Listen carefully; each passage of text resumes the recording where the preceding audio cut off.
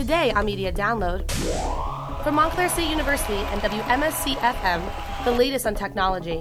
Digital privacy is a concern. Streaming is king. It's trending now. And media issues. Let's start with the presidential campaign. The frontrunner is firmly in the lead in every national poll. What's the press's responsibility? I will not give him the credit he probably sought prior to this horrific and cowardly act. And top business headline news. It's online streaming versus Hollywood. Curated by your host, Meryl Brown. Hello and welcome to Media Download. I'm your host, Meryl Brown, Director of the School of Communication and Media at Montclair State University. On today's episode of our podcast, the fall premiere of our program, we are happily joined by Margaret Sullivan, media columnist of the Washington Post and former public editor of the New York Times. Margaret has had an extraordinary career in journalism, which includes her stint as the top editor at the Buffalo News, her hometown paper. She joins us today to talk about media coverage of the presidential campaign and Monday's presidential debate, the first of a series of debates that will certainly capture the nation's attention over the coming weeks. Margaret, welcome. Thank you, Meryl. Great to be talking with you. Great to have you. So you wrote the other day about the challenge of debate moderators and the things that, in your view, are required of them. Like everything else involving the media in this campaign, even that topic and the moderator's role have become a series of debates among media participants and outsiders, with a number of people suggesting, including Chris Wallace of Fox News, that the moderator's role is not to check facts, but to ask questions. How do you see that debate going, and what's your view of it? Well, I do think that the debate moderators have to get the truth out and get at the truth. So we don't want to see them turn into, aggressive fact checkers who are dominating the conversation or making themselves into the focus of attention.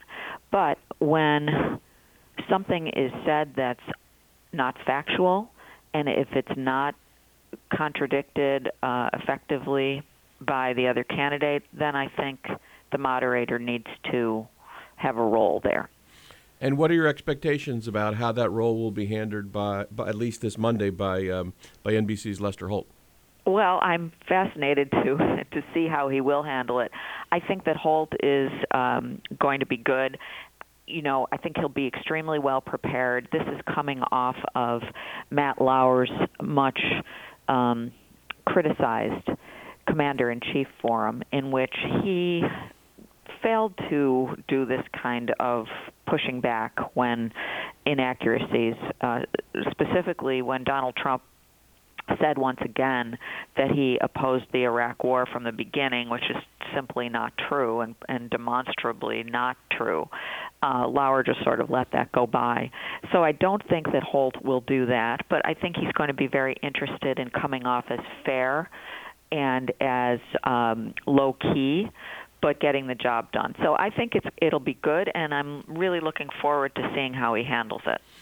Your first suggestion about handling of the moderator role is to maintain control, and that's something that many TV and other interviewers have struggled to do, particularly with Donald Trump in the campaign season. How do you view the control He's very tough. question? He's very, very dominant in conversation and very, I think very difficult to kind of control the flow. He kind of slides from one subject to another, and he's very good at staying on his own message without really answering questions or speaking to the point. So I think it will be a really difficult assignment to try to keep the candidates under control, I think particularly Donald Trump. Another of your 5 points speaks to that point, and that is your suggestion that the moderators be willing and able to stop the candidates in their tracks, something that very few people, there are a few exceptions like Chris Matthews, very few people have been able to do with candidate Trump. That's right. I mean, it's tough, and but I think that's an absolute necessity. I've seen some suggestions from readers and from other people who've written about this, other sort of observers, that the mics be cut off when they go off topic or if they won't yield their time. I think that's too extreme, but I do think that the moderator can be quietly forceful, and I hope that will happen. You came into your current position as media columnist at a rather remarkable time in the world of political journalism and in the context of the issues of this campaign, and in the very notion of objectivity and how the press has handled its responsibilities in this campaign. At a high level, what do you think? Are the press in a more difficult position than they've ever been, or is the press, and the political press in particular, less able to cope with the complexity of the moment than in the past? Well, there really hasn't been a candidate like Donald Trump before. In many ways, he hasn't served in public office. He's a businessman. His method of communicating is very unusual. Very frankly, he has lied much more and spread falsehoods much more than your average candidate, and doesn't seem to care about that. So I think it's been very, very tough to cover him in this way that the press, the media, is used to covering two candidates. They're used to sort of treating them as sort of equals, but these situations are not equal. So we're seeing some interesting things happening, one of which was just in the past couple of days, the New York Times has sort of taken a different tack in covering him, in which they've been more forthright in their news columns about saying things are false or wrong, particularly when Trump talked about the birther issue, in which he's challenged President Obama's citizenship, or not citizenship, but where he was born. And, the Times actually in a news headline said something like unwinding the big lie. And that is certainly a departure for journalists who try not to do that kind of thing. I think that's changing now. And that is for the better, I assume you're saying. I think it is. I think it's a response to a very unusual moment, and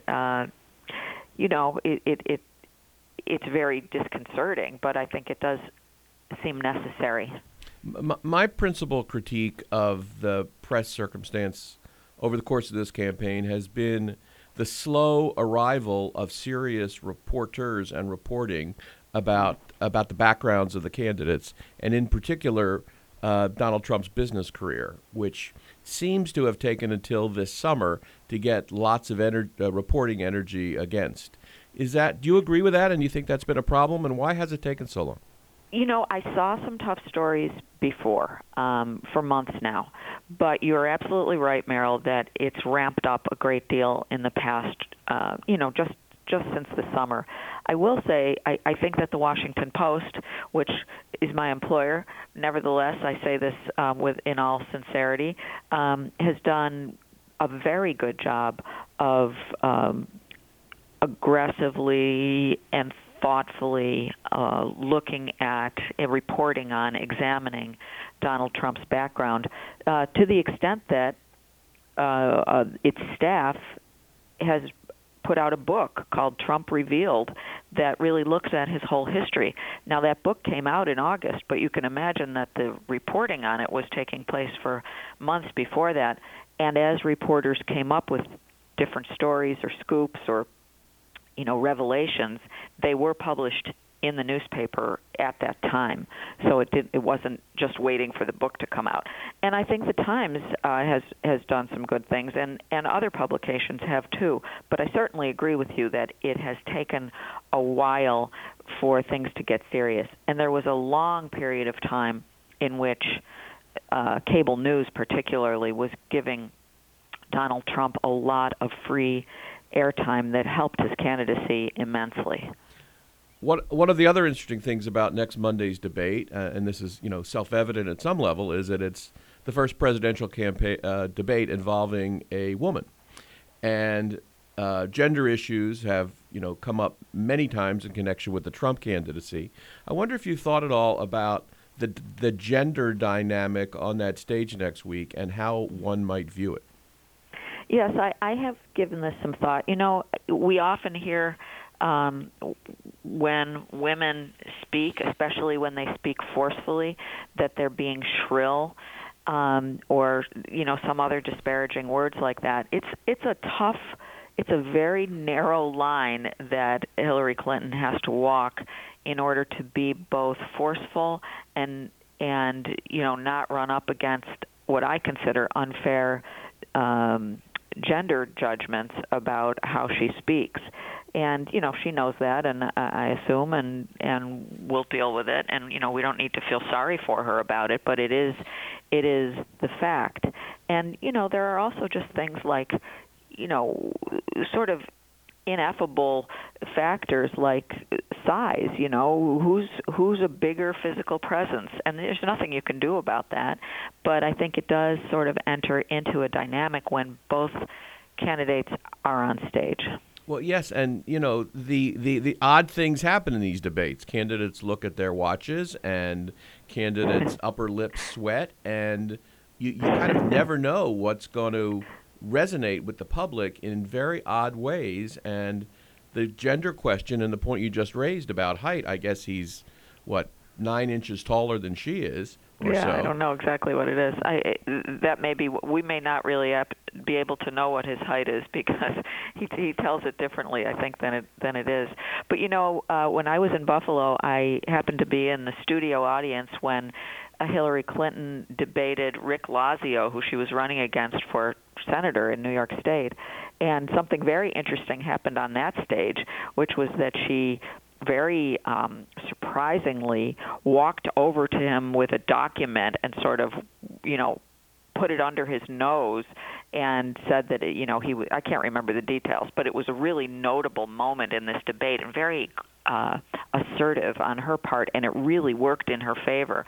So as you say, strange things can happen, and I think while this debate and these debates are going to be very important, they're also going to be very fascinating and I think entertaining. So I assume this topic and the debate itself on Monday are the focus of a lot of your reporting and analytical energy in the coming days and weeks beyond it. But what else is on your agenda, and what are the kinds of stories you're thinking about? Or are you just in a position, because this is such a crazy year, that you're as reactive as you are proactive? Well, that's a great question. I mean, a little bit of both. I am trying to think in relatively thoughtful terms and do some reporting around some of the bigger issues, including the role of the debates in our democratic society.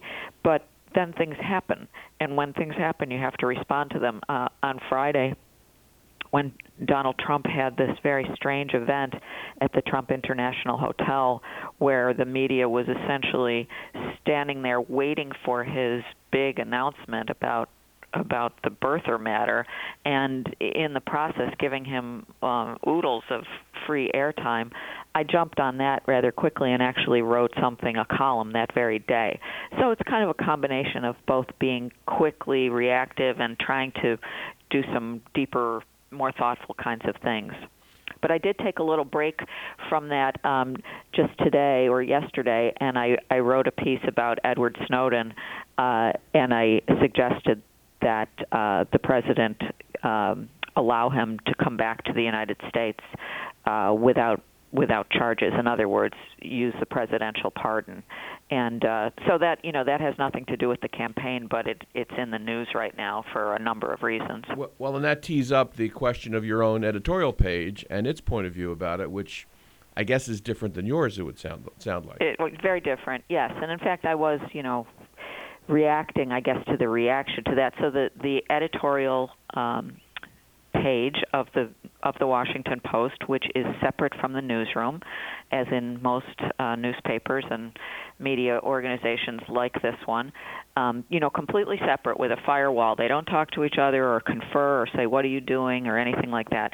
But the editorial page wrote, and it appeared in Saturday's paper, that Snowden should not get this kind of special consideration, and that, in essence, he should be, if he wants to come back to the United States, he should be prosecuted, essentially.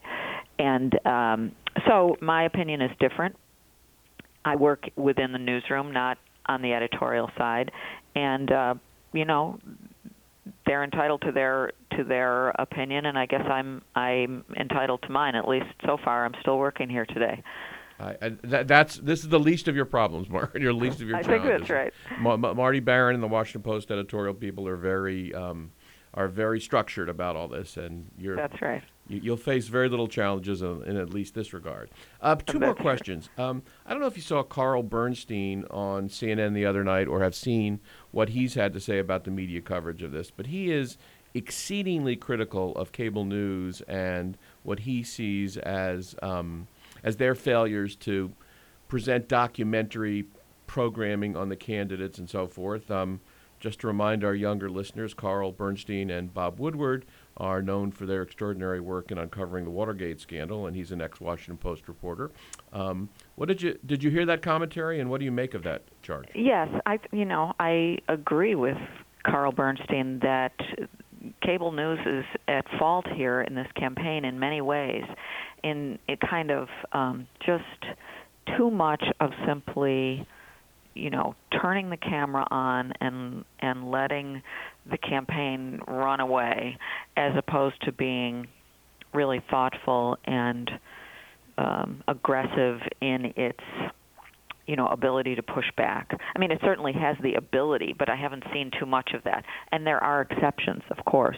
I've seen Brian Stelter, a media reporter and commenter, do some really good pushing back and holding people's feet to the fire. But when that happens, it's such a rarity that you tend to say, wow, I really haven't seen too much of that. And it really should be more than norm. Hopefully more to come between now and Election Day. Last question, Margaret. You had great visibility and by most accounts, including my own, great success as public editor of the New York Times, and your work is missed here. I assume by definition you think the act of appointing a public editor is an important thing to do. What about the public editor role, not for you, obviously, but the public editor role at the Washington Post and other places where there aren't any? I think that it's great that the Times has a public editor. The Times is, very unusual. It's very large. It has a 1,300-member newsroom, and it's, it is something of an entity unto itself. I will tell you that when I was the editor of the Buffalo News, my publisher once suggested that we get an ombudsman, and I said, I really feel like I can do much of that role myself because I'm out in the community a lot. I'm talking to the public a lot. I'm responsive. So I don't think that every newsroom must have a public editor, but I do give the Times a lot of credit for, essentially paying someone to criticize them internally. And I will add, it's quite an uncomfortable role for that person. And you wrote in your last column about the many discomforts of doing that, a column I commend to our listeners. Margaret, thank you for your time today. Good luck over the course of the campaign. And I hope you'll come visit, and we'll see you soon. Great. Thanks, Merrill. Thanks for having me. Thank you. If you'd like more information about this episode of Media Download, you can email us at gm@wmscradio.com or call us at 973-655-3135. I'm Merrill Brown. Thanks for listening.